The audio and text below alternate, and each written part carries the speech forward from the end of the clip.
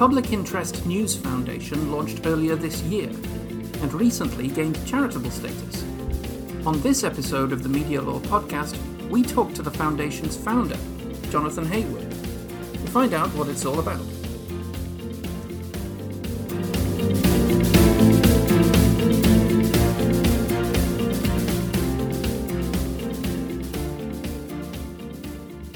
Hello, listener, and welcome to the Media Law Podcast. I'm Tom Bennett.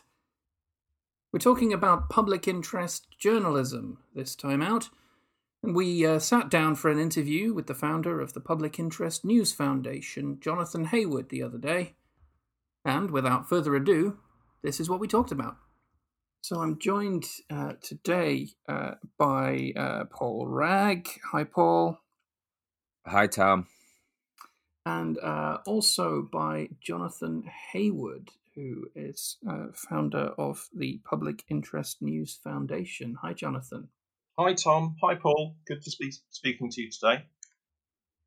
So, the Public Interest News Foundation, I think, is an exciting development, and it was recently awarded charitable status. We'll touch on that shortly. But Jonathan, can I start by asking you, what is this Public Interest News Foundation, and what is it for? Well, it's a good question. I mean, I can answer it in two ways. I can tell you a little bit about what we're currently doing, and I can tell you a bit about the background to why we want to do that. So, what we're doing so far, we're very early days. It's really in startup mode, but we've been active for about 6 months now. We in fact went live on the 1st of March, and then within 3 weeks we were all working from home like the rest of the country. And I've remained working from home, so I'm down here in Sussex, but then I've got members of the team are dotted around the country. And what we've been doing is supporting smaller, what we would call independent public interest news publishers across the UK. So that's a blend of organisations, many of them set up on a non-profit basis, but not all. Some are small commercial businesses, some are run as cooperatives.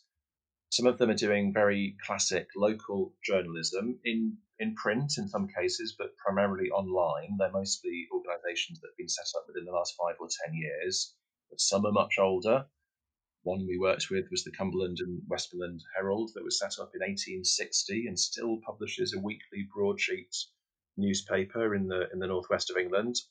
But then the sector also includes kinds of what you might call community-based journalism, but not necessarily a geographical community. So there are sites like Galdem, which is, as it says on the masthead, by and for women and non-binary people of colour, and was set up within the last 3 years. And then you've got sites like the Ferret in Scotland, which is a very much investigative news organisation. And then there's a final category of what I would call values-based sites, like there's an organisation we worked with called Planet, based in Wales, which is all around sort of environmentalism and climate justice and so on. So it's this.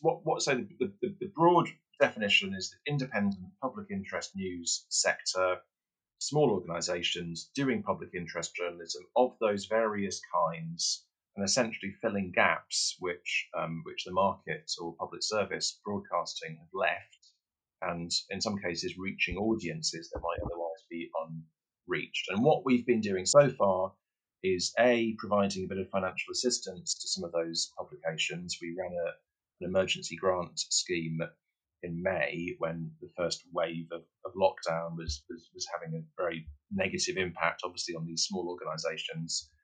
And then off the back of that, the organisations that we supported with small relief grants, we've also been running a leadership development programme for those publishers over the summer and into the autumn, where we've been working with them to try to develop their sort of skills and capacity to run their organisations and take them forward in what is a very, very difficult climate.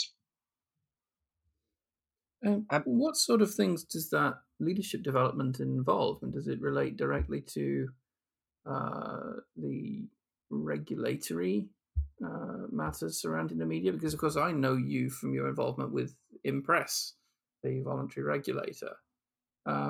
So is it focused on regulation, or is it a broader leadership scheme? It's broader, but it's a good point, and in fact, maybe it helps to explain a bit about the genesis of the Public Interest News Foundation, or PINF, which did emerge out of my work with Impress. So over the years, as I think you know, Impress has developed a particular role regulating these smaller news providers across the UK, and Impress now regulates, I think, over 150 publications in that sector. And what I found over the last couple of years in particular was, as we sort of developed our relationships and experience working with these small publishers, it seemed really clear that Impress was offering something valuable to them. It was helping to ensure their professional standards, to resolve complaints and legal disputes, and thereby to give them some badge of trustworthiness and credibility that I think they found helpful with some of their audiences. But there were so many other issues that are clearly really pressing on them. So in 2019, we pulled together what we called the Independent Publishers Task Force to look at some of those wider challenges, the things that Impress wasn't really designed to address. Things like, how do you actually generate enough revenue to cover the costs of producing public interest journalism? How do you develop a really trusting, genuinely open relationship with your audience? So, being regulated by Impress, I think, is a part of the answer to that question, but it's not the whole answer. There's lots of best practice in the United States, for instance, where there's a really well developed non-profit news sector where people are finding different ways of engaging with communities and working out what their information needs are and addressing those in quite novel ways in some cases. So there's a lot of learning out there, which I think these people who've set up these sites or inherited these long-running independent publications in the UK, they were coming to us and through the task force identifying that they would really value a lot more support in sort of thinking through those challenges. They would certainly value funding, but it seems that as almost equal to the funding, they valued this, what we're now calling leadership development. And the form that has then taken has been a series of webinars where we've pulled in experts on, subscription models, for instance. So lots of independent websites were set up in the last 5 or 10 years on the assumption that advertising would pay the bills. And it became really clear in general that advertising wasn't going to pay the bills. The marginal returns on advertising, unless you're generating mail online levels of hits, the marginal returns just don't cover the costs of actually producing original journalism. So people are moving from an advertising to a reader-based revenue model. So we wanted them to sort of meet some of the leading experts in the UK and elsewhere who are helping to develop new platforms for building up subscriptions income, building up membership models, and then some new techniques like podcasting. Lots of small publishers are really keen to do more podcasting. So we talked about some of the sort of do's and don'ts of that, some of the challenges, and in fact it can be, you can have a small, very loyal audience, but sometimes a small audience doesn't necessarily suddenly take you into, big audiences, and so on and so forth. So it was a number of sort of quite specific challenges that the publishers had identified that we worked with them on. I think at the same time, what was going on was that the group was getting to know each other, and there was quite a lot of camaraderie, and people were sharing experiences and tips, both on the webinars and in the chat and in follow-up emails and on the Slack channel that we opened up for them. So I think the leadership is both enabling those individuals to lead their organizations really well and confidently and happily, but also sort of developing a bit of leadership across the sector where you start to see this sector having a bit more confidence. And what it's now looking for is a bit more voice. So I think the other role that's emerging for us could be helping this independent sector to convey to policymakers and platforms and donors, look, there may be a crisis in public interest journalism. There may be massive challenges facing some of the legacy corporate press. And there are also challenges facing this sector, but there's also some exciting opportunities where you've got small grassroots organisations that, with a bit of support, could be doing really exciting things.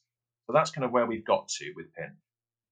Jonathan, I think this is really fascinating, and of course, it's something that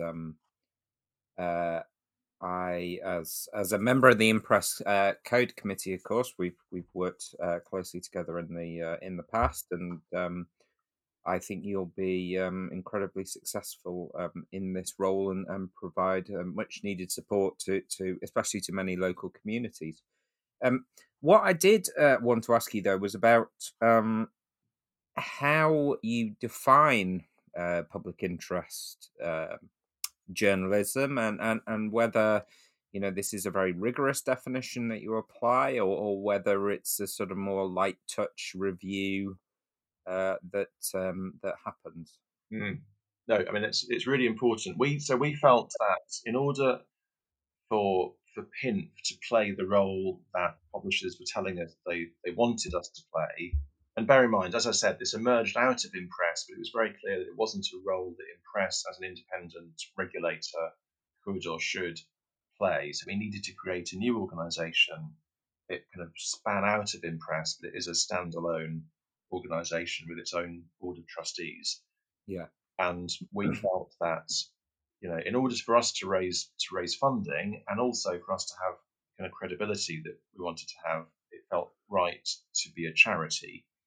Now, there's a long history in this country of people trying to get charitable status for journalism-related organisations, and the Charity Commission, which is the regulator for charities in England and Wales, there's a different body in Scotland, but the Charity Commission has always been really, really anxious about charitable journalism. And the basic threat that I think it perceives is a kind of opening the floodgates threat, where if they say that journalism is charitable per se, simply because it is journalism, or someone self-defines as producing journalism, then how on earth do you subsequently draw a line and say, well, okay, this community-based newspaper which produces sort of accurate, reliable, impartial coverage of local events is charitable, but this website over here, which is highly partisan and publishes a degree of misinformation and endorses conspiracy theories, etc., isn't charitable. The Charity Commission themselves didn't seem to have the confidence or the kind of the sort of legal or conceptual framework to be confident they could draw the line. So in order for us to get charitable status, we had to sort of draw the line for them. So we did set out quite a detailed definition. It's in our articles of association of public interest news. Now, this is not necessarily, you and I can talk about this, and we might both feel this is not a definitive articulation of public interest news in all cases, but it's the definition that we needed to put forward to reassure the Charity Commission that PINF itself would not be, supporting those kind of wilder extremes. So the key aspect of that is that in our definition, PINF is only mandated to support impartial journalism. So obviously that immediately does cut out a lot of what might be public interest in the broader sense journalism, which is clearly motivated or characterized by a partisan commitment to one or another political position. So we have said that public interest news, and I'm not quoting verbatim, but broadly that it's journalism produced to a high ethical standard. So to that extent, it would be journalism that meets follows the Impress Code or the IPSO Editors Code. But on top of that, which is impartial, and as you know, the Impress Code allows for publications to be partisan, and which enables people to engage with democratic processes or to engage with the life of their communities. So that's the sense of public interest journalism isn't just book reviews or gardening tips or crosswords or knitting patterns. It's something which provides something which we might think of as the sort of the meat and drink of public sphere. It's telling us what's going on. So although it's required to be politically impartial, that doesn't mean it can't do politics. It very much can. So that's one of the I think actually quite important things about the definition that I'm quite pleased with, is that we have established, and it is charitable to do political or investigative journalism, so long as it's done in a kind of ethical and impartial way. And then finally, the other aspect of the definition, which is a kind of an or aspect rather than an and, you know what I mean? So it can meet those characteristics, or it can be journalism which advances another charitable purpose, and that's also quite helpful. So that means that, for instance, protecting the environment is a charitable purpose. So if you're producing journalism that is advancing environmental standards, that can be charitable, and that then potentially interplays quite interestingly with the impartiality requirement. So the way we understand that, the impartiality requirement is a political, classic party political impartiality. It should not mean that you have to go down some of the worst rabbit holes of some of the, we all know the historic examples of the BBC giving equal airtime to the world's greatest climate scientists and the world's biggest charlatans who are denying climate science.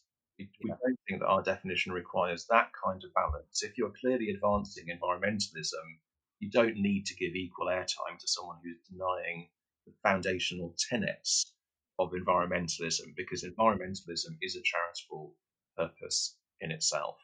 Yeah. Can I just ask, Jonathan, before we move on from that, because I'm really interested in the impartiality issue. Just in terms of the impartiality requirement, leaving aside the advancing other charitable purposes point, how in practice would a publication demonstrate to the foundation's satisfaction that it engaged in impartial journalism? That is a really good question. And what we now need to do, and I might come back to both of you and ask for a bit of help with this, is we do need to now develop some slightly more detailed protocols to address precisely that point. I think what you might call kind of indicators, because I think we all have to accept this is not a perfect art, certainly not a science. There are norms around impartiality. I think you could fairly straightforwardly set out, if you are reporting on a controversial planning decision, that you should at least acknowledge the views of people on both sides of the debate. So it's not only telling one side of a story. I suppose it's there's other legal requirements which are also norms. I mean, there are legal requirements when it comes to issues that might engage with defamation law, but nonetheless, I think are good practice, even if you're not going into that territory. But that you put allegations or concerns or questions to the subject of a story before publication, give them a chance to respond. So I think there's a set of principles like that I think you could fairly easily articulate. But I think, let's be honest, there are going to be outer reaches of that sometimes where it's going to be a question of judgment. And I think looking at the output of a site or a paper overall, and trying to understand, is there a clear trend in its reporting which is clearly sort of favouring one or other side of a political debate. Presumably, Jonathan, in applications as well, you expect the newspaper to make its own case for it, to explain to your satisfaction, or not you personally, but PIMP's satisfaction, why the criteria is met. I think both. I think so. I mean, so we did have a bit of experience of this. As I said, we ran what we called an emergency fund. We opened applications in May, and we made the grants in June. And we were really keen to run that quickly. They were small grants. They were £3,000 grants, and we made 20 of them. So we awarded £60,000 in total, and that was with funding that we had got from the Joseph Rowntree Reform Trust. Yeah. So it was a kind of experiment in some ways in our own grant making processes. And we wanted to move quickly, but we also wanted to be responsible. So the way we did it was to form a selection panel of people with relevant expertise, chaired by Francis Cairncross, who had written the government review of Sure. interest Yeah. journalism, and then with other leading academics and people from in and around the sector. So it's, different kinds of skills and experience. We received 89 applications for those quite small grants, so that was some indication of the scale of need Yeah. and the size of the sector. I think that's by no means the entirety of the sector, but 89 organisations clearly thought it was worth their while sitting down and writing an application, even for that fairly modest amount of money. And what we did was to process that volume of applications. We set out fairly minimal eligibility requirements. So, in terms of demonstrating that a site had high standards, high ethical standards of journalism, we took as a proxy that it was a member of one or other regulator. So we had some IPSO members, we had some Impress members, and where they weren't, we didn't rule them out, but we asked them to tell us a bit more about how they what their ethical standards were and how they were accountable to those standards. And then we had some other requirements which helped us to narrow down a short list about, providing evidence of having produced public interest journalism in the past and of continuing to produce it in relation to COVID-19 and the lockdown, and of having some vision for the future. So we didn't want to support organisations that were about to fall over tomorrow or that only started yesterday. We wanted to to give people a helping hand that were already in business and wanted to remain in business.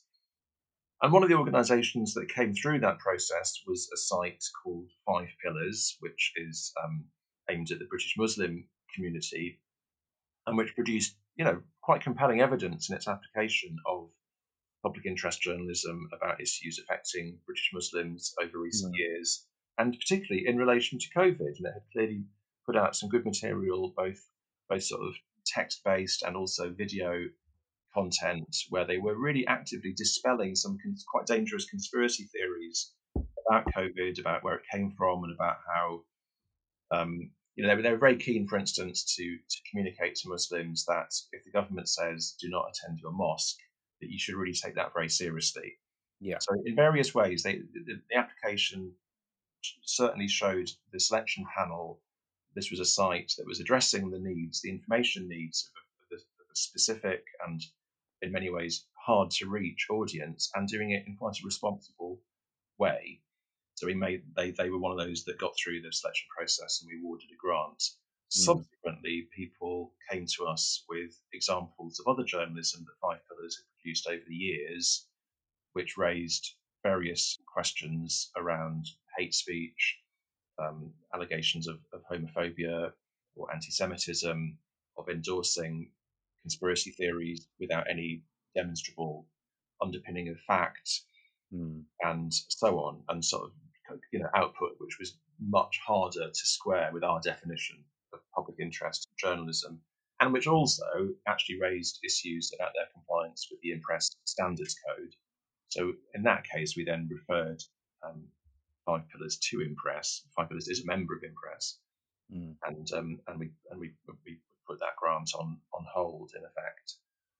So that was a learning experience. I think in that example, I think what we learned was that yes, it was right for us to try and move really quickly, but in fact, I think there are, there is a need for quite considerable due diligence when you receive an application, and sometimes that is going to require quite a lot of time going back through output. But I think also there's more that we could have done that we would do in future of, seeking assurances from publishers that there is nothing, we can't read everything they've ever published. Yeah. That there's nothing, that can they testify? Could they, affirm that there's nothing in their record that would contradict our requirements and our values, etc. So we can put a bit more onus on them to affirm that, and then obviously if we find evidence that affirmation wasn't sound, then that would give us some recourse. But it is, it's going to be tricky. I can't pretend it's going to be really straightforward to do, but I think there's a combination of sort of good process and a bit of judgment. I hope will will get us through. Yeah, I can. Yeah, I think that must be right. And I suppose the important point is that you were quick to provide the grant, but also quick to respond once concerns were raised, so that you could investigate them, and that must be the appropriate response. I hope so. Yeah, and also I should say that we were very young at the time as an organisation. We just launched a couple of months earlier, and we had a very new group of trustees that had only just come together. Some of them didn't know each other very well, and we were operating remotely. Yeah, And so we had to sort of leap into action really over a weekend yeah, when we started to receive these complaints and concerns, and like you said, some of the papers picked up on this and were ringing up wanting to know what we were doing about it. yeah, And there was quite a vigorous discussion. I mean, trustees took a range of initial views. There were some who felt, um, that actually this site had a perfect right to reflect the religious views of its editors and journalists and its audience, and that there were big free speech principles yeah, involved, and others who thought, oh, this is not what we want to be associated with. But I think what we all agreed ultimately was that we are here for the greater good. We are trying to leverage more support for these smaller independent sites, yeah, and to do that, we need to stick to this slightly narrow definition of public interest news. And sadly, we were seeing evidence that this site didn't meet our definition. yeah. Um, so yeah, it was, like I say, big learning experience. Yeah, absolutely. Well, I just have a couple of questions about that. Although you've explained the five pillars situation very, very clearly, and it's good to hear your side of it, and for you to have that opportunity, given how biased the press, the popular press was in its coverage of this story. But I suppose what I wanted to ask, and what I'm interested in, is how uh, the fact that interest groups themselves can apply for this kind of funding, and they don't fall foul of the impartiality requirement. And I just wondered if you could sort of talk that through a bit more as to how interest groups don't fall foul of the impartiality requirement. So you mean an interest group, as in something that might be focused on environmentalism or on a particular community? Not so much environmentalism, because as you've explained, that is a charitable purpose of itself. But yeah, an interest group, I suppose, could be recognised for its educational value, which of course is a charitable purpose. But yeah, interest groups that are advocating a set view of things, a Yeah, set view of, yeah. because there is a sort of political leaning underpinning such interest groups. Does that cause problems? Presumably not. I think it could. No, I think I understand the concern that you're touching on. I noticed that there was a blog published the other day by someone who had looked at PINF and didn't seem to be very keen on the idea of charitable journalism in general. I think saw this as a bit of sort of liberal do-goodery. But they also um, they identified Gal Dem as a site that they were not comfortable with. As I said, I think Gal Dem declares on its masthead that it's by and for women and non-binary people of colour. And this blogger said, well, that's clearly discriminatory. They're excluding a great swathe of the audience. You couldn't say that another site was by and for white men, for instance. And Yeah. so I think that's gonna. I'm assuming that's a variant on the sort of on the theme that you're touching on. Um, Yeah, I was trying to sort of not very successfully, and I apologize. I'm being incredibly ambiguous. I wondered if your response was going to be about the importance of plurality, because um, we as a nation, as a democracy, define ourselves by the promotion of plurality, the different points of view, and as we know, the mainstream press doesn't really represent the widest possible range of views. Our press as a whole can be characterized as essentially right wing and conservative in all senses of that word. And so I think there's an argument to say that there is a public interest in supporting diverse outlets that address the needs of a particular community that aren't addressed by the mainstream press. Yeah. But that view, I think, challenges this idea of impartiality, because for me, impartiality almost speaks to this idea of not pushing a particular viewpoint, but simply being sort of passive in a way. Yeah, okay, I know exactly what you mean. I think that's one of the areas where I think we have to accept there's a certain amount that PINF can do, and there are things that PINF can't do, which are nonetheless important and must be done. So I agree that that we want a plural media landscape where there are outlets that really represent a very broad range of opinion. I'm very liberal in that respect. I want to see out if there are people with views to the right of centre and the left of centre, there are nationalists and internationalists. I think they need to have a voice and they need to have their views articulated. I think with certain kind of, as it were, epistemic requirements about truth telling and maybe some other core standards around that, but in that in that we live in a plural society, and I think most of those views are better out than in. I Mhm. want them to form part of the media landscape, but Yeah, PINF can't support all of them. So I yeah. think yes, you could have a different version of PINF, which perhaps wasn't a charity, and said that we're going to be much more focused on that broader, the sort of macro level of pluralism. Mm. PINF can't do all of that. So I think there are some sites and publications that PINF wouldn't be able to work with under Yeah. this framework, and we just have to kind of accept that. But I still think there's quite a range that we can. So I think just to go back to the Galdem example, we did work with them, and to me that seems perfectly legitimate Yeah. because they are advancing principles of justice and equal treatment and non-discrimination. They're advancing that, I think, by giving voice to a group which is otherwise treated very unequally and discriminated against. So I think to some extent you can find ways of having a degree of plurality within, let's call it, the PIN portfolio. But I think there are going to be, there are parameters to that.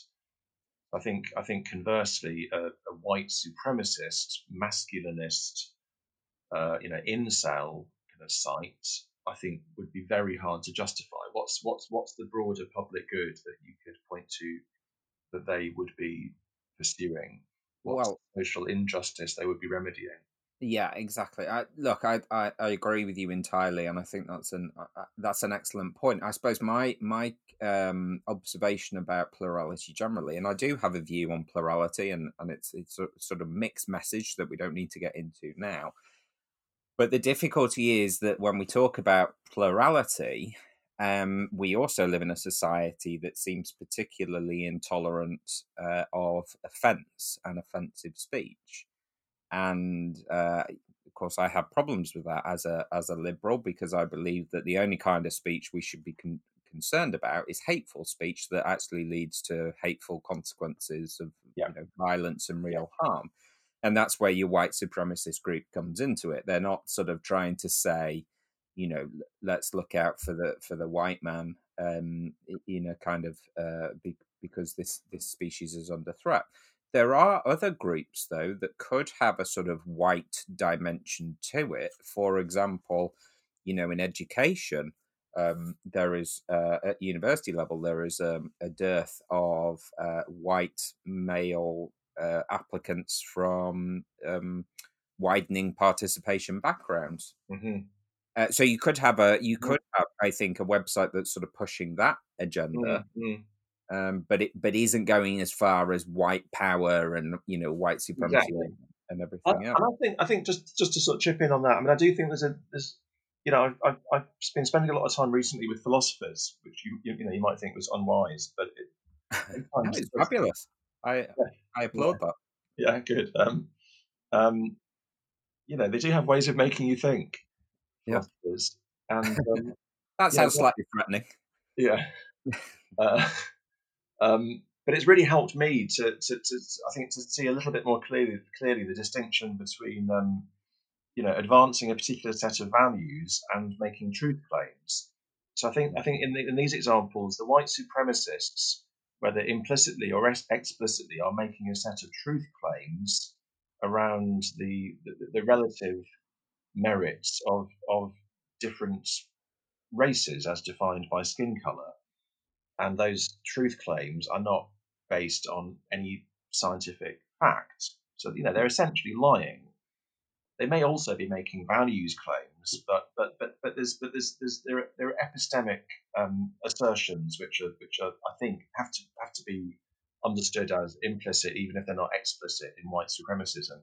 In the example of widening access and thinking, okay, there's a group here, and we want to encourage them into spaces in which they may have been excluded, and we're doing that because we believe in having a society of equals, or people with equal opportunities at least. I don't think there's a dubious truth claim there. There seems to be a very solid truth claim, and in order to advance that widely understood public good, we need to give that group a bit more representation, a bit more encouragement, a bit more relevant information to achieve that positive outcome. So I think it's not. I think the values might vary. Where it becomes particularly problematic for all of us is where the underlying assertions of truth are false. Yeah. Do you know what I mean? And then, Yeah, I do see that. Uh, I I'll be honest. I have concerns about using truth as a sort of a yardstick because of inherent difficulties that I see in identifying truth, and I'm afraid I take a sort of million approach to this. That ideas of truth uh, to be able, for any kind of official body to say, well, this isn't true, and therefore you can't say it, or therefore you can't have support, just always reminds me of Galileo and that type of thing. Not because I think, and I don't say that for the white supremacists, because I think that there is some hidden truth claim that you're denying or anything like that. I think actually we dismiss the white supremacists purely on value basis. Even if their claim was true, we don't want it. That's not what an inclusive society is about, and we want to produce an inclusive society. well, I think there's a truth claim there, though. And I think we want to produce an inclusive society, and I think to support that we must believe that there is equal value in all humans, and there seems to be some latent truth claim there. But just to go back to the philosophers, one of the people I've been working with is Fabienne Peter at University of Warwick, and she's gone into this question. I mean, she and I have grappled with this as you and I have, Paul, over the years. Yeah. And she says, well, okay, it's not all or nothing. It's not kind of absolute relativist free for all or ministry of truth. We can distinguish different kinds of truth claim, and then we might actually think there could be different regulatory responses to those. So if you say the requirement is everyone must always and only tell the full truth and nothing but the truth, that seems philosophically and practically impossible to maintain that standard. We don't always know what the truth is, even if we're well intentioned as regulators or gatekeepers or funders. How could you actually enforce a norm which sets such a high standard?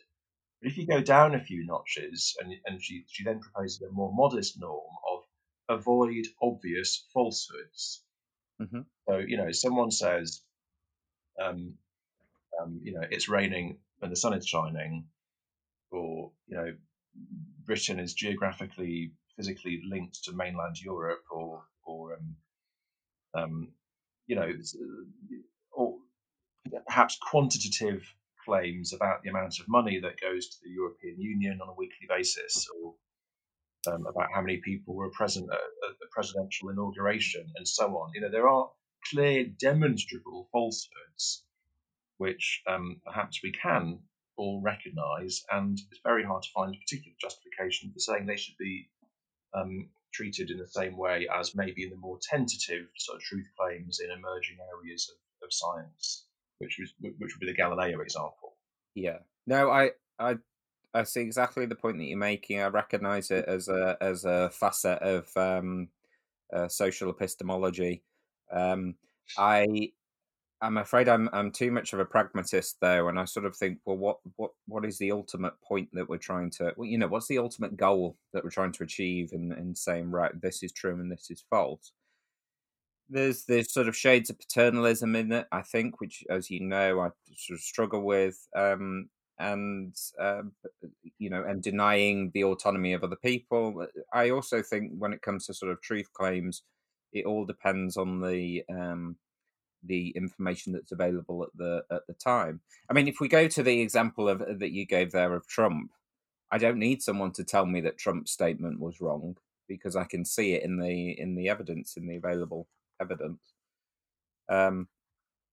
But before we get too bogged down in this, because actually this is a conversation we could do for a while, Jonathan, and I hope we can at a later point. We have been, Paul. We've been having it for about 7 years now, I think. Yeah, we have, but not in a podcast. Right. I want to talk about regulation though, because that was also one of the things that you said Yeah. was important for the purposes of the application, the grant. Now, how is that measured? I mean, you talked about membership of particular regulators. There's only two to choose from presently, and what is it that you're sort of looking for there? And I suppose ultimately what I've got in mind is this. I might apply to you and say, right, I'm regulated by IPSO, and, to demonstrate my regulatory compliance, I have never been issued with a fine for a serious or systemic breach of the code. And what I might be omitting there is that IPSO has never fined anybody for a regulatory breach. Now, I don't want this to turn into attack on IPSO, of course, because I've done that a lot of times before. But what sort of evidence are you looking for then in terms of regulatory compliance? Yeah. No. So I think in a way that's another sort of thing that we learned out of the experience of running the emergency grant round in the spring, was that it's one factor among several. If what we're Yeah, looking to determine is that a particular site has got standards, has demonstrably got standards, and I think in my view, part of having standards is being accountable for the standards. It's not just a sort of self-certifying position. Then one of the things that you would look at would be membership of a regulatory body, but yeah, it's not determinative. I think what right, would then obviously, as you say, you would look at the context for that, both of the regulator in question, but also other factors that are going on. And also, I think the key thing is that the requirements of either IPSO or IMPRESS they're not totally synonymous with the requirements of our public interest definition. So it's never going to tell us everything that we need to know, but it's a useful, it's positive evidence. It's a step in the right direction if a site wants to show that it has got some ethical standards, but it's not going to tell us everything. yeah. And I suppose the final question from me before I hand back to Tom. Um, Something like the Guardian, for example. Now, I know this is subject close to your own heart, Jonathan, and feel free not to answer. But presumably, the Guardian wouldn't qualify for this kind of fund because it's not regulated independently, although it might say otherwise. And presumably it's too partisan to qualify. Albeit the Guardian strikes me as the sort of last bastion of liberal hope and ideas in this country. Rather a mournful note on which to end. I I think what I mean. Look, it's a tricky and possibly even a trick question, but I think No, it wasn't a trick I question. know, but you know what I mean. Uh, it's always open to a funder, and I know this because I've done a bit of work over the years with various funding bodies. There's two ways that you can make a grant. You can make a core grant to an organisation where you feel totally aligned with its way of doing things, and you think there's no risk here. It's going to meet all of our requirements in full. and then you could give a core grant, or you could give a project grant to an organisation that met, a sufficient number of your requirements sufficiently well, and was able to meet all of them, but only in relation to a specific bit of output or a particular project. So, hypothetically, if the Guardian was running a series of pieces on the environment and was doing those pieces in a clearly ethical way that met our definition of public interest news, and let's take it out to the Guardian. Imagine a similar sort of liberal progressive newspaper with clearly, clear position to the left of centre, but part of its output wasn't actually party political. It was just advancing some other well recognised public good in a fairly objective way. Then, in theory, that might be something which PINF could support. So you could support the part, not the whole.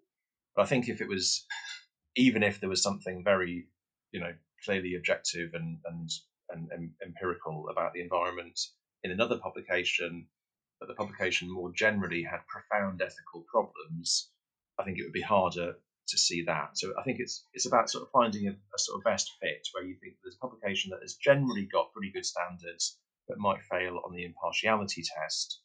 Then you could potentially support them for a specific project. But if a publication generally had low ethical standards and failed the impartiality test, I think you'd be very unlikely to support them. So we've talked a lot about what it is that PINF does and how it goes about that business. And I wonder if I could ask you, Jonathan, just in the last couple of minutes, to say something about why you think it's necessary to have a foundation like PINF doing this job, doing it in a charitable way. And what is it about the media landscape in this country that makes this necessary? Yeah, so you might say one answer to that might be to say, actually, in an ideal world, you wouldn't need this because the market would provide all the kinds of journalism that we want to see. So that would be one answer, and you'd point to particular market failures over the last 10 or 15 years, and you might say that's the result of the digital revolution and the fact that social media and search companies have taken a vast amount of revenue that once flowed into news organisations. And I do think that is part of the answer. There is something particular happening at the moment that is putting all public interest journalism providers under enormous pressure, not just ones which might have once been market funded, i.e. commercial, but also public service broadcasting. As we know, the BBC is also under huge pressure and has to sort of explain why it's appropriate for it to be funded through a licence fee in an economy where people are actually also funding streaming platforms through subscriptions and so on. So there is a specific kind of, function of now to do with that characteristics of that market failure, where it seems to be necessary to look to other models and essentially charitable models to bring other kinds of funding into the sector. But I think my own view is that even if we were in a much more functional media economy, and you might point to the period in, say, the 1980s when there were a large number of national newspapers and well-resourced local and regional newspapers and commercial broadcasters, you might say, well, even then there were still problems. There were still communities and perspectives that were not well voiced or represented. There were certain kinds of information that weren't out there, certain kinds of investigative journalism that maybe weren't funded.